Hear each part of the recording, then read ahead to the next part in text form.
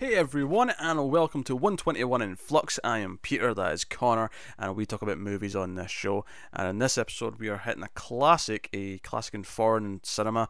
This is The Seventh Seal, directed by Ingmar Bergman. The first Bergman film you've done. I largely suspect it will not be the last, because he's Bergman and he's directed like 40 movies or something like that. Something silly. Many of which are held in high esteem, so...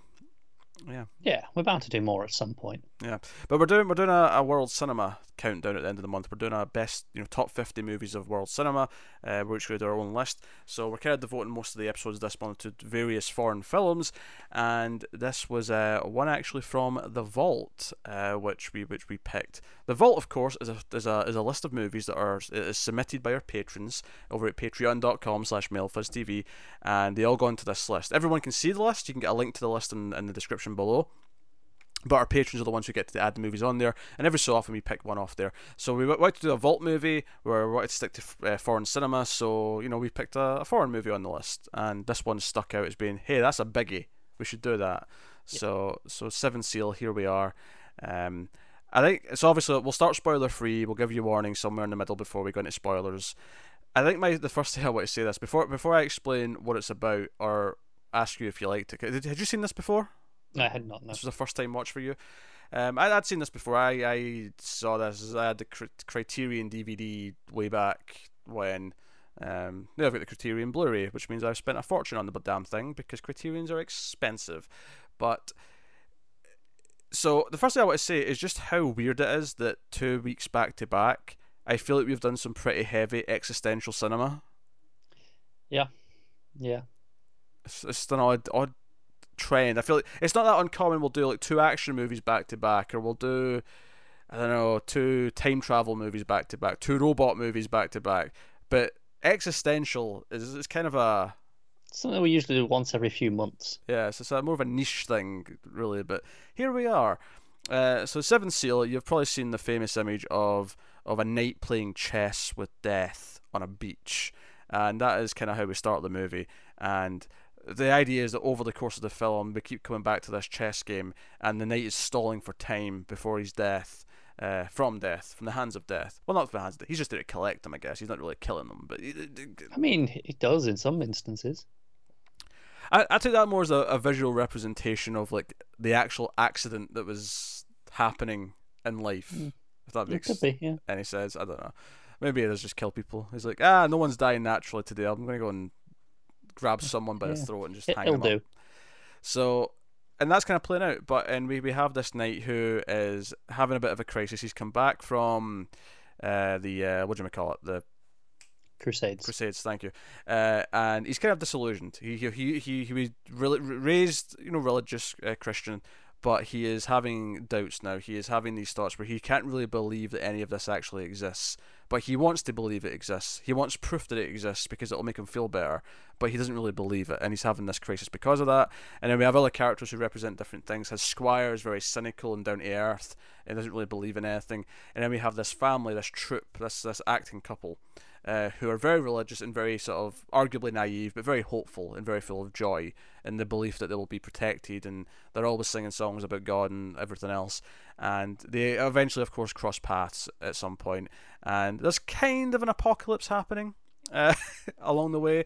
It's almost a minor plot point, but by way of plague. By way of plague, yes, there's plague happening. But that is the Seventh Seal. Without getting into the details too heavily. So, Connor, did you enjoy the Seventh Seal? I did. I mean, enjoy is maybe not the right word. I feel that's a weird statement to say. But okay, but good. You think it's a good film? I do. I judge its quality high. Yes. Was this your first Bergman? Was this your first Bergman movie? Yeah, I think so. Interesting. I've seen a few. I have not seen enough Bergman. I have seen like 4 Bergman movies, which is nothing compared to the amount that he's got. But bizarrely, this is like his most famous one by far, right? And partly because it's really held in high esteem, and partly because it's been parodied the most. And even people who don't know foreign cinema will still recognize death with the chess on the beach. Like Last Action Hero had a scene. The second Bill and Ted movie had like a whole thing with death. Even the flagellating monks has been parodied in things like Monty Python. Oh, there you go. See, been parodied so much that it's just kind of in pop culture, even if people don't know where it came from. Like Seven Yeah. Seals, just kind of part of this, and it's actually my least favorite of the ones I've seen of him. Now that's not to say that I don't like it. I actually think it's very good. Like Ingmar Bergman is a man who is very confident in his craft.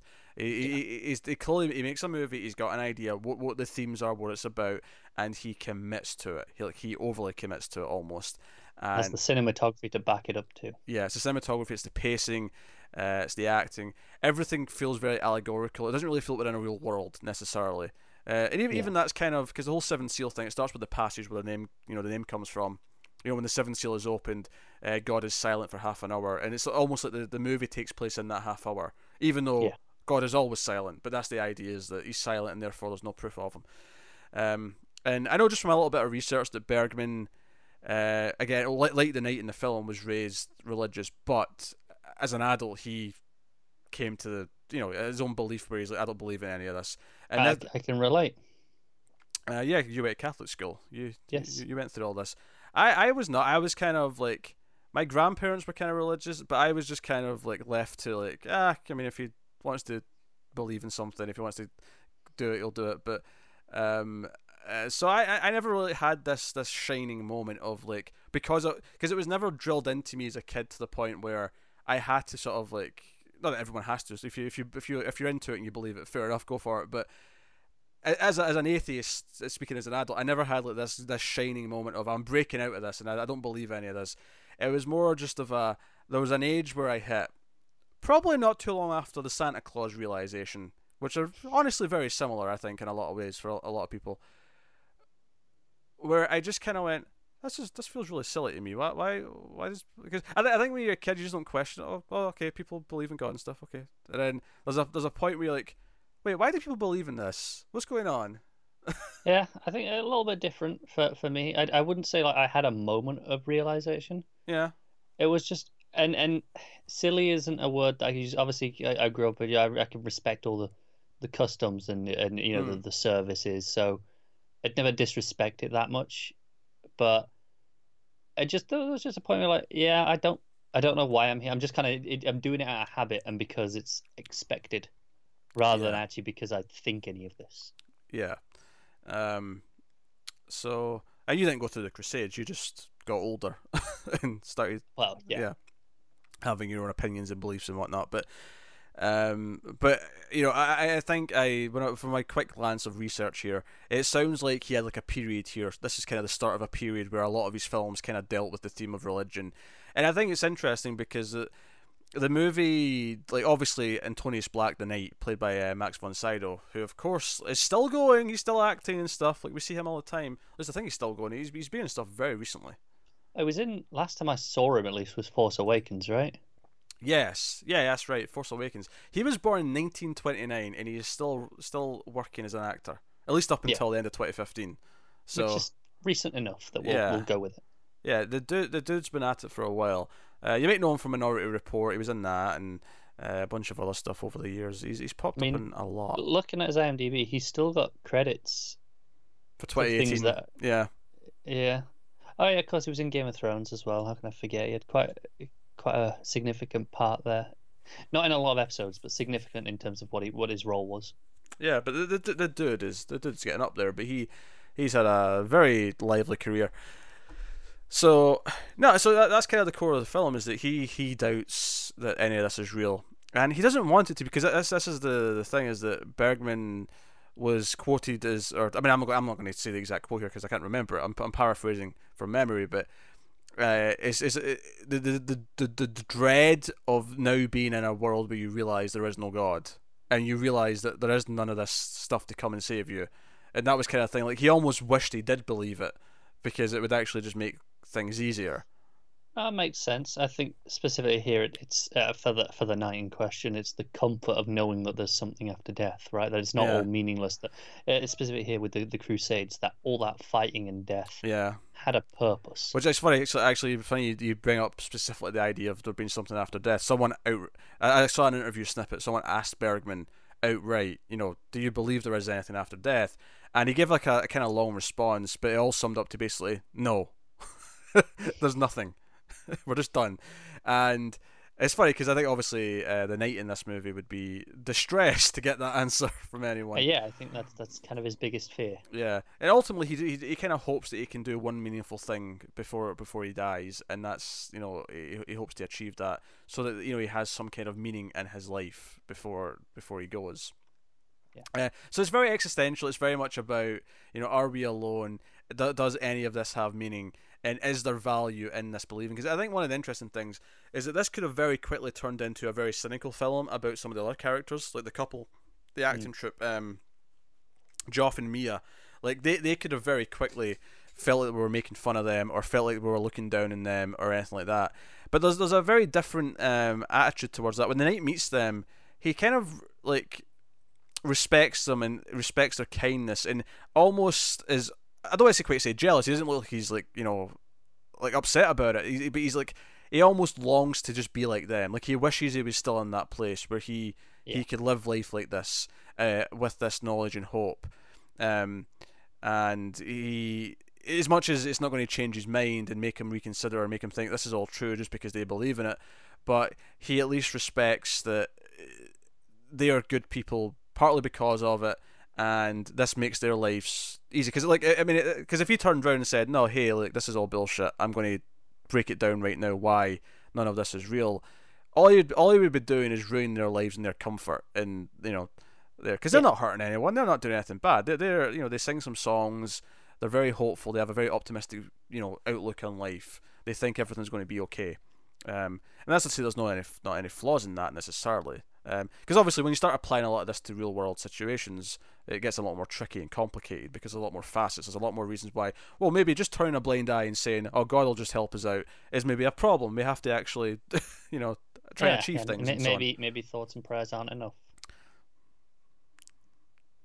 Political. Just a touch.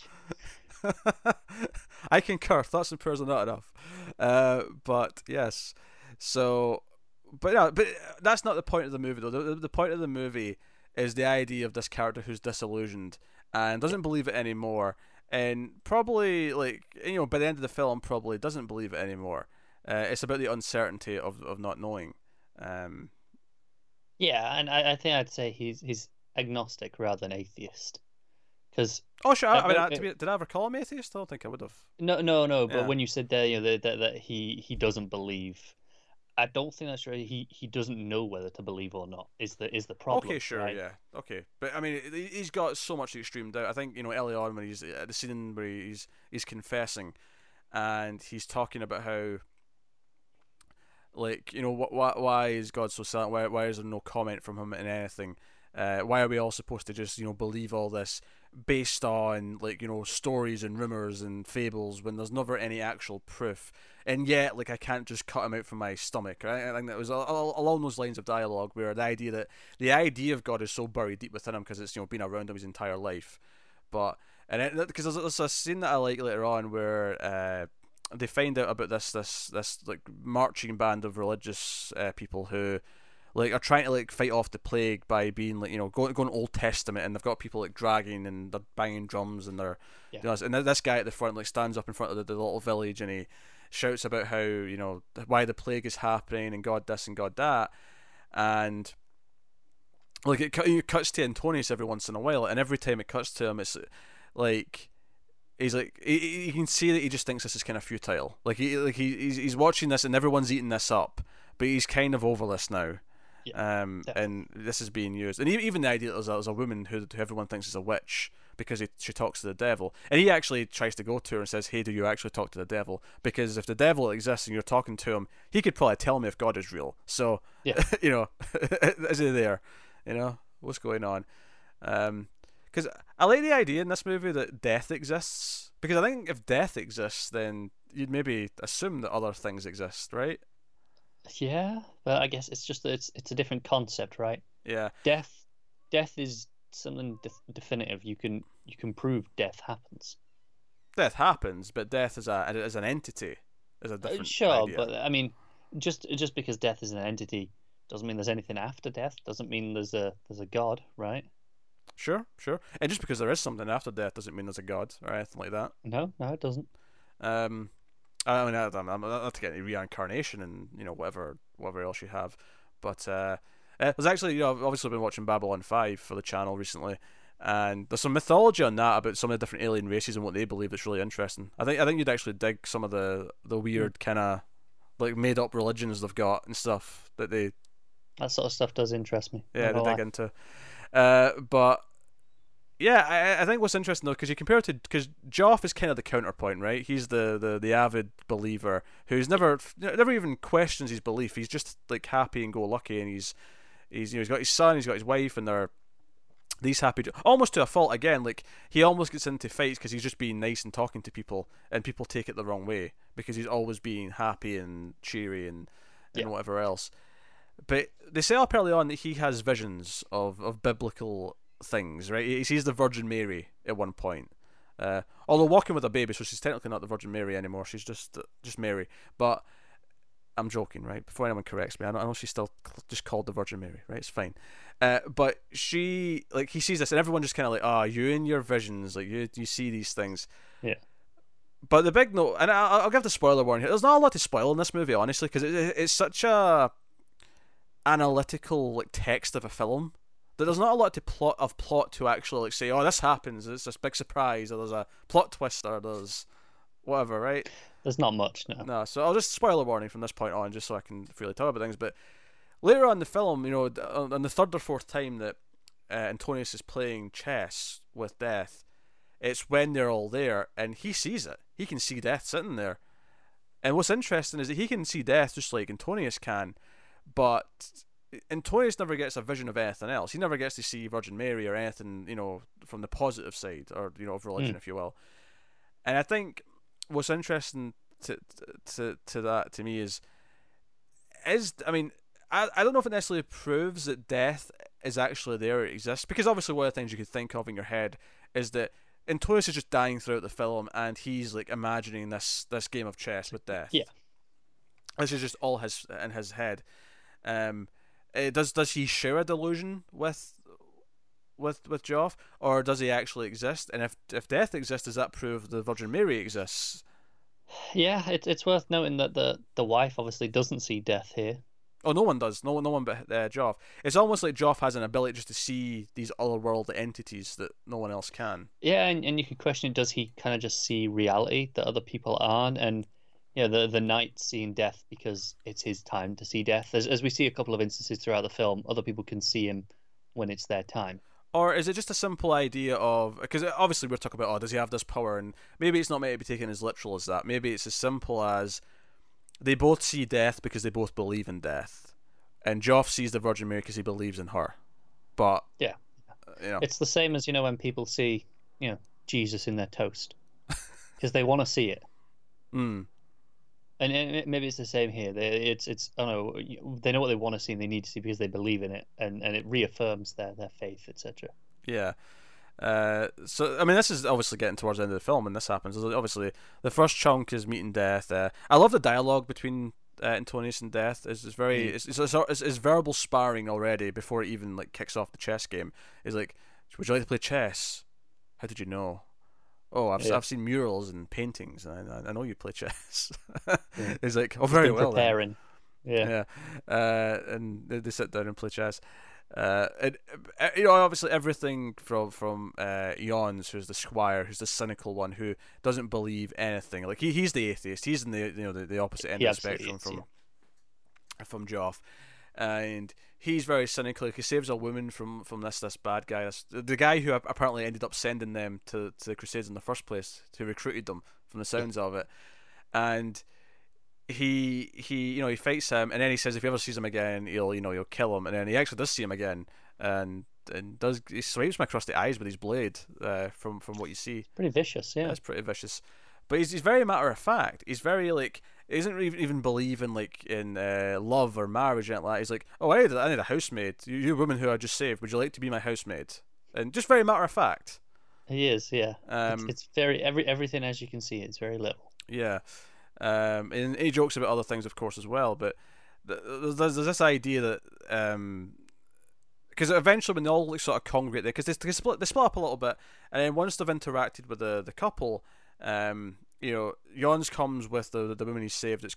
Comes tagging along, and Antonius is sitting with the couple, and they're like, "Oh, we've got strawberries and milk," and they end up just sitting there and sharing strawberries. And it's like a perfect afternoon day. It's like this perfect afternoon day that he gets before he dies, of everything. And it's just they're all sitting around, and it's these different opinions of. He's just listening to every side, whereas, Joff's got his little. What's the instrument he's got? A lute. A lute, yes, a lute. And he's strumming away, singing his songs, and it's just there's these different reactions around, but they're all kind of like coexisting together for this really nice afternoon. And of course, the moment he gets to have his one heroic kind of like the one good thing is he distracts Death later on, so that when Joff and his wife want to escape, they can and they get away, and they survive. Everyone else dies. Everyone else is in the group because they get to Antonius' castle at the end, and they come in, and they sit for lunch, and the storm, the plague's going, and they talk about it being apocalyptic and all the rest of it, and then Death shows up at the door, and they all see him because it's time for them all to die. They're all there, and it's a great scene. Like, I think one of the things the movie does really well is the silent staring when Death shows up in all occasions. And of course, there's a very funny scene in the middle where he actually kills the actor who pretends to be stabbed, and then he's sitting against the tree, and Death kind of casually comes up behind him and hooks him up. Yeah, starts cutting down the tree that he's sat on. Starts cutting down the tree that he's sitting on. It's a very funny scene. There's a lot of dark humor in this. Yeah, because the actor's like, any deals that I can make? It's like, not even for an actor. Come on.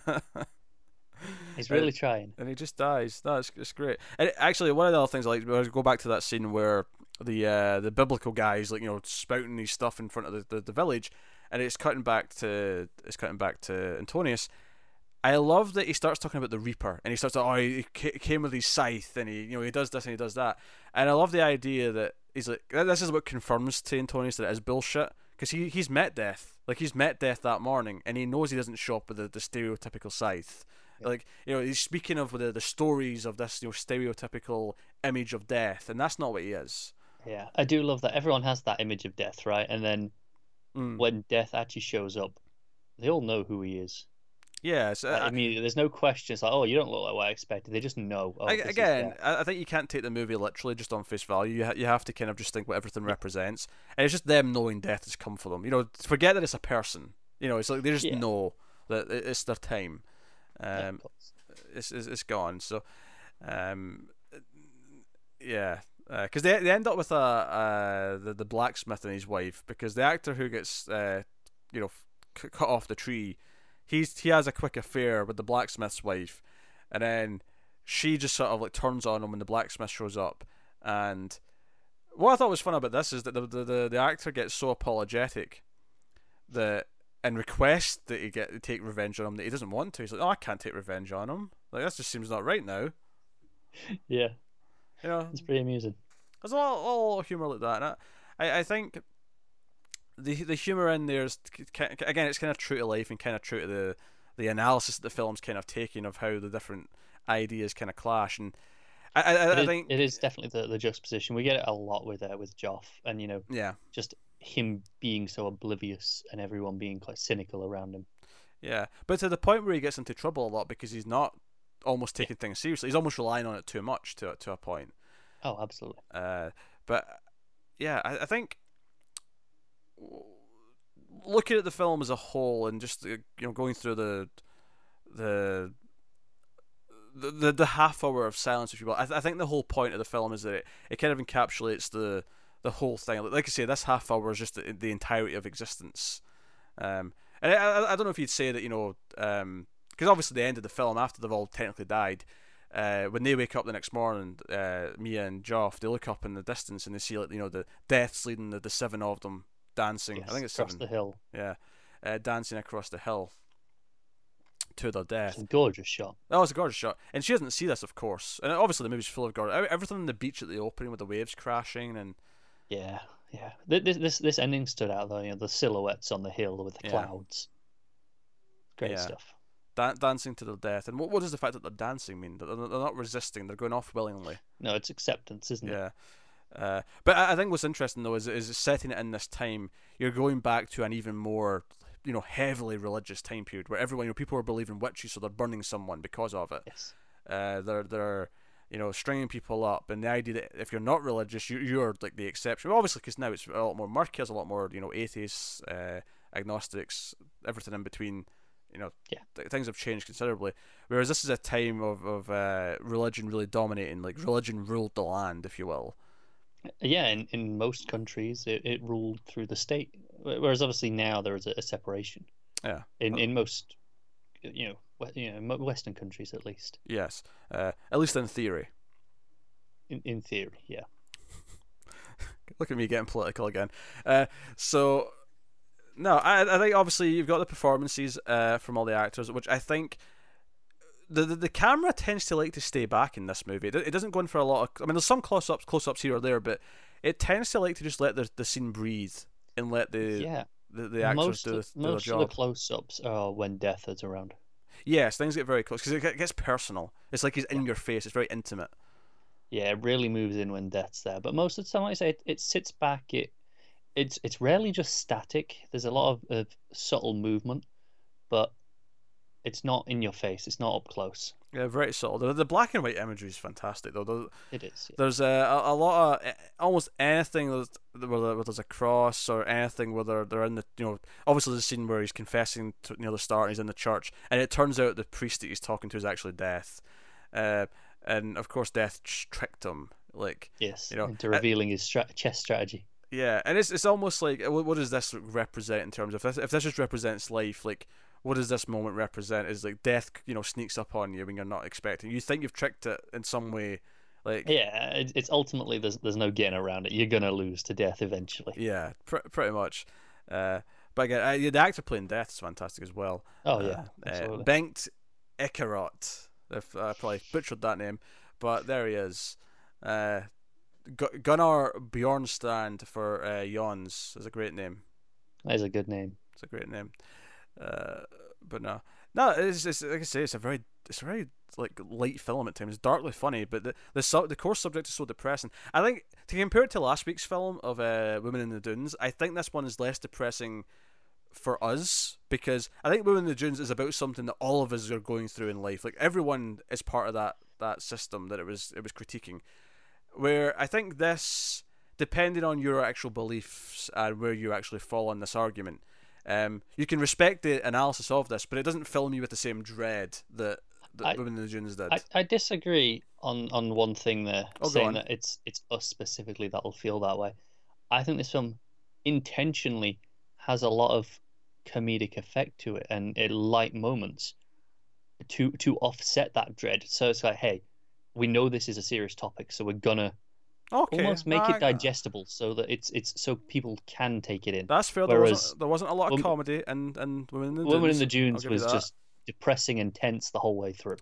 Yeah, but I do feel like someone, not even someone religious. I think someone who's kind of in the middle, like someone who's agnostic and maybe struggling with this realization themselves. I think, and that's a very specific part of your life to be in. Admittedly, but if you watch this film during that. It's kind of like if you're like thinking about wanting a divorce and you watch Gone Girl, like that'll do it. You're done. You're breaking up after that. Yeah, it's a bad idea. And I don't think that's necessarily have that effect, and that you'll come out strictly saying one or the other. But no, I don't think it goes as far as to answer it. Because I think, based on what you said, that's the point. He didn't have an answer. Yeah, right. He didn't know himself. Yeah. And the idea that the horror of the story is that if we are alone, then there's nothing we can do, and death is just your life is meaningless, and that's kind of what the knight is struggling with.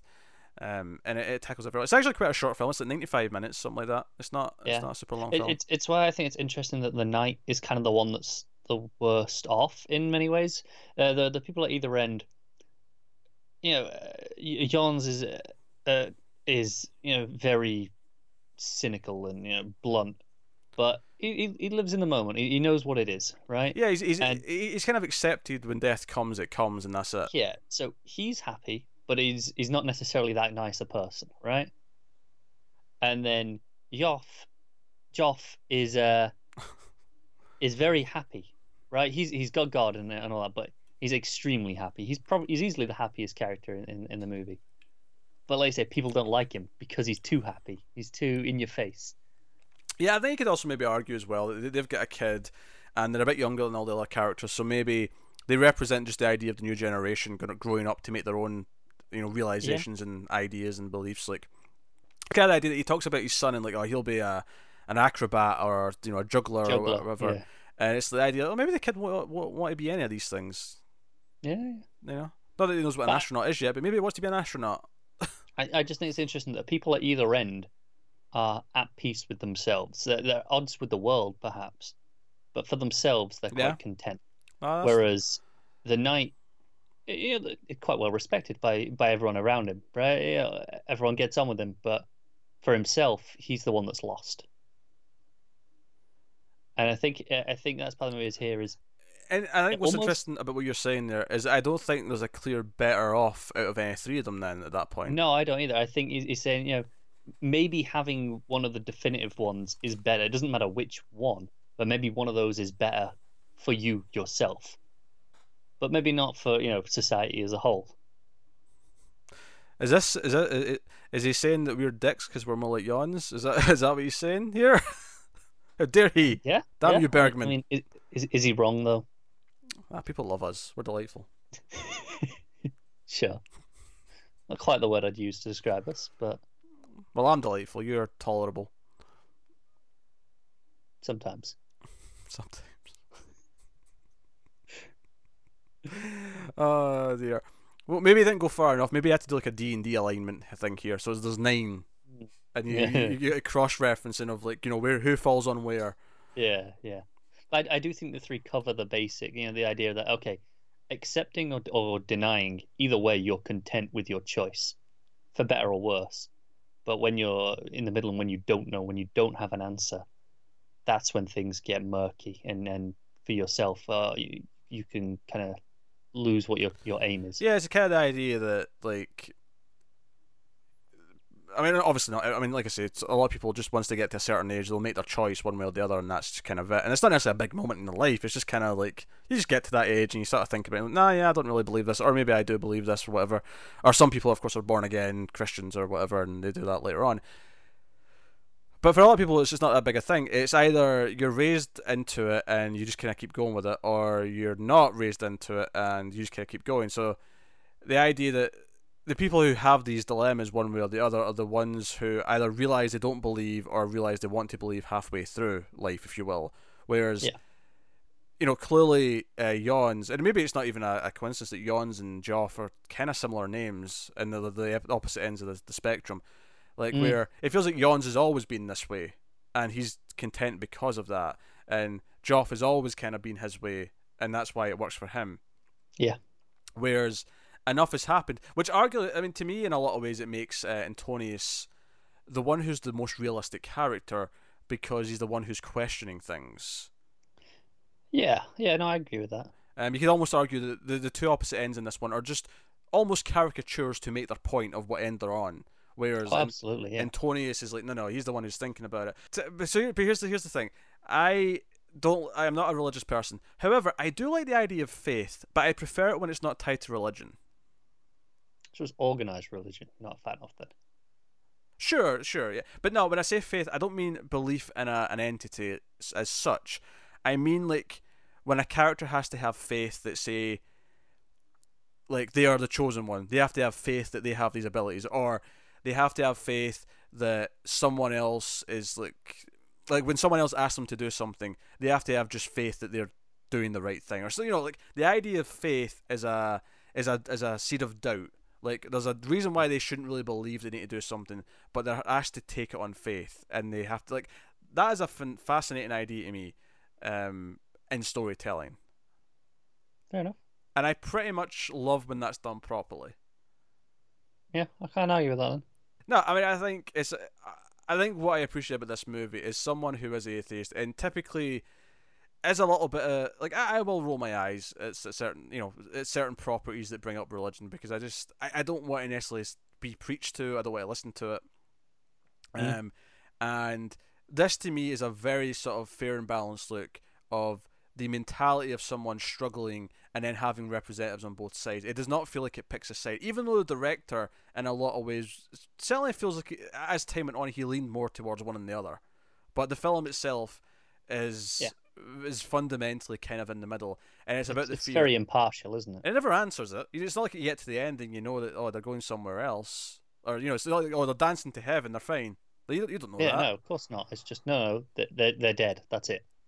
Yeah, and if you could argue that if these visions that Joff is having are just what he wants to believe, then they look happy to him because he wants to believe that they go somewhere good after death. He wants to believe that something nice comes next. So that's what he sees here. He sees them dancing with death as if everything's going to be okay. Yeah, no, it's true. Any other thoughts on the Seventh Seal? No, like I said, the cinematography is just fantastic throughout. No, it's And I very think good. it's what keeps it moving in some ways. No, it does. It's not. I think there's maybe one or two times where I think, in fact, the one scene that I will say goes on far too long is when they're actually performing in the troupe at the town. It's like one song too many. Yeah, I could have done with 20 seconds of a song to sell the point, and that'd have been it for me. I was fine with the full song that we got, Mm-hmm. and I thought, okay, that's it. And then they went into another song. I was like, Yeah. okay, now it was too much. Yeah, I'd have cut off a few minutes of that scene, but I mean, hey, it's a minor nitpick in an otherwise excellently executed movie. It is. I almost did a Bret Hart thing there where I said excellent in execution back to back. His whole thing in wrestling was that he was the excellence in execution. Right, okay. So I did it by accident, but I just once I said it. If Matt was here, he'd be like, "You just said the Bret Hart thing." Yeah, he'd be on you. But he'd be I'm, on I'm it. sorry, I don't get it. It's the first I've ever heard of this. Yeah, I'm sorry, but hey. No, it's fantastic. I'm really looking forward to doing more of these films because I do like this one a lot. I think it's great, and most people rank it highly and have it like at the top of the top and one of the best films of all time. I get why it's there, and I think it handles its subject masterfully. Every other film I've seen by him, I like more. And I think it's because it's the same fantastic direction, but it's tackling other subjects, and it's subjects that I'm just inherently more drawn to and more attracted to. That's fair enough. So, so that's just a personal taste thing more than anything else. But it's a fantastic film. It's got this serious moment. Every time Death shows up, he has presence. There's tension. There's lots of light humor that is genuinely quite funny at times. Yeah, definitely. And then you got this big ending that's really great, where he finally gets back to his wife, and then they die that night. It's a really depressing film. Very tragic. Stop and think. But it's one of those where it was like, well, we knew that was coming the whole time, right? Oh, sure, yeah. Because there's a point in the film where Death says, "Next time I see you, it'll be death for you and your companions." Like he's like, all of you are going. Yeah, it's almost the price he paid for trying to cheat. Trying to just get this extra time out of him, and he did get some extra time. I mean, yeah. Just If through you the go game with the of idea chess. that's the plague that's killing them all, did he infect everyone else by lasting a little bit longer? Exactly. Yeah. Yeah, no, that's an interesting question. I don't know. But hey. But that's the Seventh Seal. It is a classic and often referred to as a masterpiece for pretty good reason. Yeah. It depends where we fall on it. I did like it more this test. It's the second time I've watched it. I can see why you might like it more on a rewatch. It makes sense to me. I think on a rewatch it worked a bit more for me. I think because this is the first Bergman movie I watched the first time I saw it. And I was like, most people start. yeah, and I was like, oh, it's pretty solid, but for me, it might have been the weird choice to start there. And then I went on to see Wild Strawberries, Persona, The Magician, Ivan's Childhood. I think that's all the ones I've seen so far. And they're all very good. Like they're all good. There's not a fault among them. This is, I mean, it feels like a weird thing to say, but he's kind of Sweden's Kurosawa, right? He's done so many movies in this era, and there's this just standard of quality, across the board. Yeah. No, I get you. So definitely, we've done a few Kurosawa films. We have to start digging into the Swedish backlog, and I think we'll do that over time. We've been focused reasonably heavily on Asia. It's Japan and Korea, man. They got a lot of movies, a lot of good movies. I feel like my foreign list is going to be dominated by them. Not entirely, don't get me wrong, but like they're going to appear a lot. Well, we'll see. So yeah, end of the month we're doing top 50 foreign films. But before I plug that properly, we should do some ratings here. So Connor, what are you giving Seven Seal 7 out of 10, perhaps. No, I'm debating between a very high 8.5, maybe just scraping the 9. I'm not entirely sure. What's so funny? No, I'm just laughing. I think for me, I go with a solid 8. Okay. I go with a solid 8. I think it's fantastic, but ultimately it doesn't connect with me on a personal level. I think I'm gonna settle with the very high 8.5 for now. Okay. But I think when I rewatch this in, however many years, that could quite easily just knock its way up to the 9. Cool.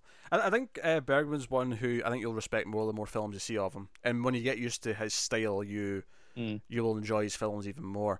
I'm looking forward to rewatching the ones I've already seen. There's tons that I've not seen, and I'm looking forward to those as well. So, but yeah, that's the Seventh Seal. Plugging things to tell you about coming up. So we mentioned the top 50 world cinema films coming at the end of the month. That'll be starting then. At least patrons will get it at the end of the month. For everyone else, it'll be the start of next month. But that is coming up at the end of the month. And other than that, we should probably point out what else you can look forward to soon. Maybe things. Can do if you know what those things are. Maybe, I don't know. Well, I'll say this: the new Predator film's out next month, so I know we're doing Predator soon. To get that out before, because we've done the other Predator films. We've done Predator 1, 2, Alien vs Predator, and Alien vs Predator Requiem. So Yeah, I'm just having a glance at our schedule. Predators is the only film we have actually scheduled what exactly we're doing next. Beyond that, we know we'll be doing some of the Star Trek movies soon for our Star Trek review series. Oh, technically that is not 121 in Flux. No, it won't be, but I thought it'll be relevant to it's the people relevant, listening yeah. If you to want to this. hear us talk about the Star Trek movies, you'll be getting that soon. Which, yeah, I'll probably put them in the movie audio feed as well. They'll be on the Star Trek feed, obviously, but they're probably I think they're relevant as movie reviews. Yeah, that makes a lot of sense. But how do I number them though? Because they're not in Flux episodes. Well, I'm just gonna have to name them. I'm just gonna have to name them already cancelled movie review. Blah blah blah. You can think of something. It's unneat. It's not tidy. No, it's not. Tidy. Maybe just do them like they can be like 0.5 episodes. Sure. 121. Whatever we're on, like 90.5. Or 1.22 in Flux. Oh God, no! Don't do that. That's worse. Yeah, no, we actually haven't decided a lot of the movies for the next month. We had a list of where we were up to that kind of just ended with this one and then Predators next. That's good. That's good. Obviously, we'll have the Patreon winner because we have a vote on Patreon every month. Patreon.com/MailFuzzTV. Go and support the channel if you can. You can feel warm and fuzzy inside, and every month you get to vote on a movie for us to do out of a selection of 4. So we'll be doing the winner of that next month, and then. I do want to, now we're getting close to October though, I do want to promote Streams After Midnight, specifically for October, because Streams After Midnight, of course, is just like this show, except it's me and Tim, and we talk about horror movies in a very similar way, and Tim cracks a lot of his weird, zany jokes, and we have a bit of fun, often watching horrendous movies. Not a always, lot more shite than we cover. but often. We did a Uwe Boll film though, so we actually have the worst film out of anything we've ever reviewed. We do, but you consistently cover shite on Screams. But October's the October-thon, and that means that come October there'll be a lot more Streams After Midnight episodes coming out. There'll be around 4 or 5 per week for the month of October. There's usually one. There's one per week normally, but there'll be 4 or 5 a week for the October-thon. So there'll be a lot of scary movies being reviewed between me and Tim.